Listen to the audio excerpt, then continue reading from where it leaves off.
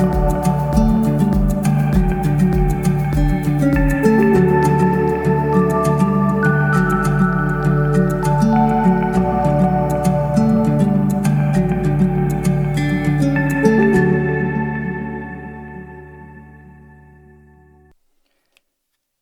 everyone, and welcome to another Conversations of the Way episode.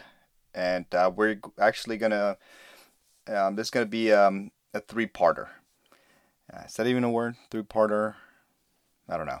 But it's gonna be three parts to this, and it's gonna be about how should we pray. So let's go ahead and get started. I hope you guys enjoy the next few weeks. Talking about prayer, and I hope it gives you a better or deeper insight on what praying is all about. So as we know that one of the pillars of the faith is prayer. Even if we're not raised in a strict faith-based family, we knew that prayer was part of it. We see it not only in faith assemblies, but we also see it in events outside of traditional faith-based activities. Activities like graduations, sports, and ceremonies. We may not see it as often as we used to, but you get the point, right? I learned how to pray by watching others. I was not given any type of formal training like I believe most of us did not. The physical action of praying, seemed rather easy to me, but I did not understand how it worked. It appeared to me that all I had to do was bow my head, maybe do something with my hands, and just start talking. It's pretty simple, right? As I started reading the scriptures more and praying more, I started to ask myself if I was praying correctly. Was the Father even listening to my prayers? I believe that we cannot package in a prayer like we do, at least the way we try to do with everything in our lives. It cannot be explained in a few bullet points. Prayer is much bigger than that. Prayer is our direct line to the Creator of it all. It is hard to imagine it if you think about it too hard. But I also do not think that prayer should be difficult, and that it is as easy as having a conversation with your best friend, as he should be your best friend. So, the following is an attempt to understanding it. Do the scriptures tell us how to pray? I would say it does. My first thought was to see how certain characters in the scriptures prayed. It is good to see at what others do that have a proven record and take notes on how they've done it. I was going to see how Noah, Abraham, and of course Christ prayed. Then I remembered that Christ himself told us how to pray. We see this in two books, Matthew chapter 6 and Luke chapter 11. In Luke 11, we see that one of the disciples asked the Messiah on how we should pray. But we're going to use Matthew 6 for this conversation. We're going to break this down in three major components and break those down in subcomponents. I'll work better with structure, steps, and processes, so bear with me. We're going to start with what to do pre-prayer. Before we do what we traditionally think we need to do, we can break pre-prayer down into two steps, starting in verse 5 of chapter 6 of Matthew. First, Christ tells us not to be like the hypocrites. The hypocrites are the Pharisees in the time of Jesus. We know this because Christ says that they stand in the synagogues and at the street corners so they can be seen by others. Only Pharisees and those of the same faith were allowed in synagogues and not Gentiles. But we will discuss them in a bit. Christ mentions that the Pharisees already have received their reward when they do this. It does not say what reward is that, but reading the verses before, I am discerning that is the glorification of men. The people around them will praise how bold, righteous, and holy they are for praying out in public. Christ says we should go into a room, close the door, and pray in private. And then the Most High Himself will give us a reward. And who better to receive a reward from than from Him? We are already seeing consistency that the Father likes us to do good in private without boasting. In the beginning of chapter 6, we see Christ speaking on giving to those in need, and He uses the same understanding. Christ says that when we give to the ones in need, we should give it in secret, not practicing our own righteousness, because if we do not, we will receive no reward from the Father. The same goes for prayer. Am I saying that we cannot pray in a group or that we can never pray in public? Of course not. We see it all through the scriptures where the disciples prayed in a group and in public. But we individually should not be praying out in public with the intent for others to think how righteous we are. Second, we should not pray like the Gentiles, like the people of other nations, that pray many and empty words, thinking that if they do this, they will be heard. I am thinking this could also be repetitive prayer. We do not want to pray like this.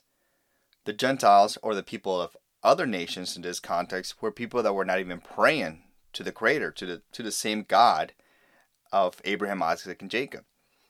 They were praying to gods of wood and stone that do not move or speak. And we can see this all over the scriptures. The Father warning us not to be like the rest of the nations. Now we come to the meat of it. We know we should be praying in private, and our prayers, our words, should not be many or empty. Does this mean that our prayers should be limited to 5,000 characters? No, and we're going to discuss that later. Christ goes on verse 9 through 13, showing how we should pray. He says, "After this manner therefore pray, Our Father in heaven, hallowed be your name. Your kingdom come, your will be done, on earth as it is in heaven. Give us this day our daily bread, and forgive us our debts, transgressions, as we forgive our debtors, transgressors. And lead us not into temptation, but deliver us from evil. For thine is the kingdom, and the power, and the glory, forever. Amen." We're going to break this down into 7 sections. We will notice that the first 3 are focused on the Father, and the last 4 are focused on us. It reminds me of the 10 Commandments, where the first 4 are focused on Him, and the last 6 are focused on us.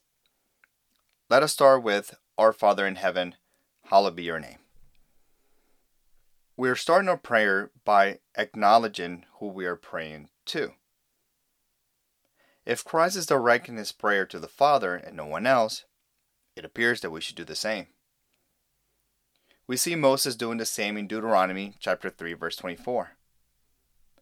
Moses starts his prayer by acknowledging the Father.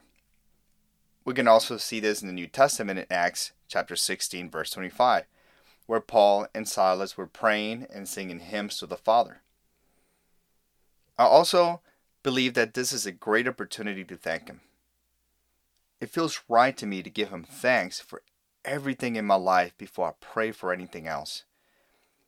We can see Christ giving an example of this in John chapter 11, verse 41, before Lazarus rises from the dead. We should enter His presence with a grateful heart, knowing that He already knows our needs before we do, as Matthew chapter 6, verse 8 states. We do not only acknowledge who we are speaking to, but we also acknowledge what He is. The word hallow means holy or set apart. To respect and honor, to revere. It sets up the understanding that we're about to start a conversation with someone who is holy and then deserves all honor and glory. His name is holy. We can see all throughout the scriptures that He is jealous of His name. A few examples are Ezekiel chapter 39, verse 2, and of course, one of the 10 Commandments state, that we should not take his name in vain. Exodus chapter 20, verse 7. Verse 10 says, "Your kingdom come, your will be done, on earth as it is in heaven."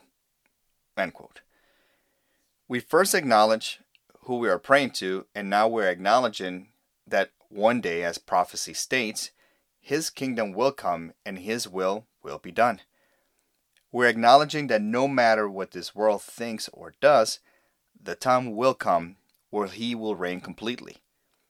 His kingdom is in heaven right now. But what about here on earth? While we wait for his kingdom, we should be doing his will here on earth.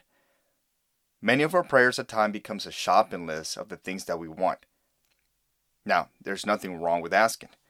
I've always said, you do not ask, you do not get. So ask. James chapter 4 verse 2 agrees with me. You desire and do not have, so you murder. You covet and you cannot obtain, so you fight and quarrel. You do not have because you do not ask. End quote. Hey, maybe this is where we got this saying from. But we have to ask according to his will and not ours, as 1 John chapter 5 verse 14 through 15 states. And this is the confidence that we have toward him, that if we ask anything according to his will, he hears us. And we know that he hears us in whatever we ask. We know that we have the requests that we have asked of him. End quote. So you may ask next, okay, I know that if I ask for anything according to his will, I will receive. Then, what is his will? We can go really in depth on this, and we will in another conversation. But to stay within the boundaries of this conversation, I will point back to 1 John chapter 3, verse 22. And whatever we ask, we receive from him, because we keep his commandments and do what pleases him. End quote. We must do our best to keep all his commandments, and all we ask of him will be given to us according to his will. We must understand that he knows better what we need than what we think we need. A good earthly father knows that if his child asks him for a snack right before bed, it may not be the best thing for the child. The child may think that there's nothing wrong with that, but his dad knows better. The child may get mad and even have a temper tantrum, but his dad knows best. He's doing it for his own good, even if the child may not understand it. Our Heavenly Father is the same way. This reminds me of Matthew chapter 9, verses 9 through 10. Or which one of you, if his son asks him for bread, will give him a stone? Or if he asks for a fish, will he give him a serpent? Neither with your Heavenly Father. End quote. Final thoughts. How great is it that we can go somewhere in private and spend time with someone that has counted all the hairs on your head, as Matthew chapter 10, verse 30 states. He knows everything about you and loves you even more than you can understand. It is hard to trust anyone in the world we live in today. This makes it hard to talk to anyone about your fears, worries, and concerns.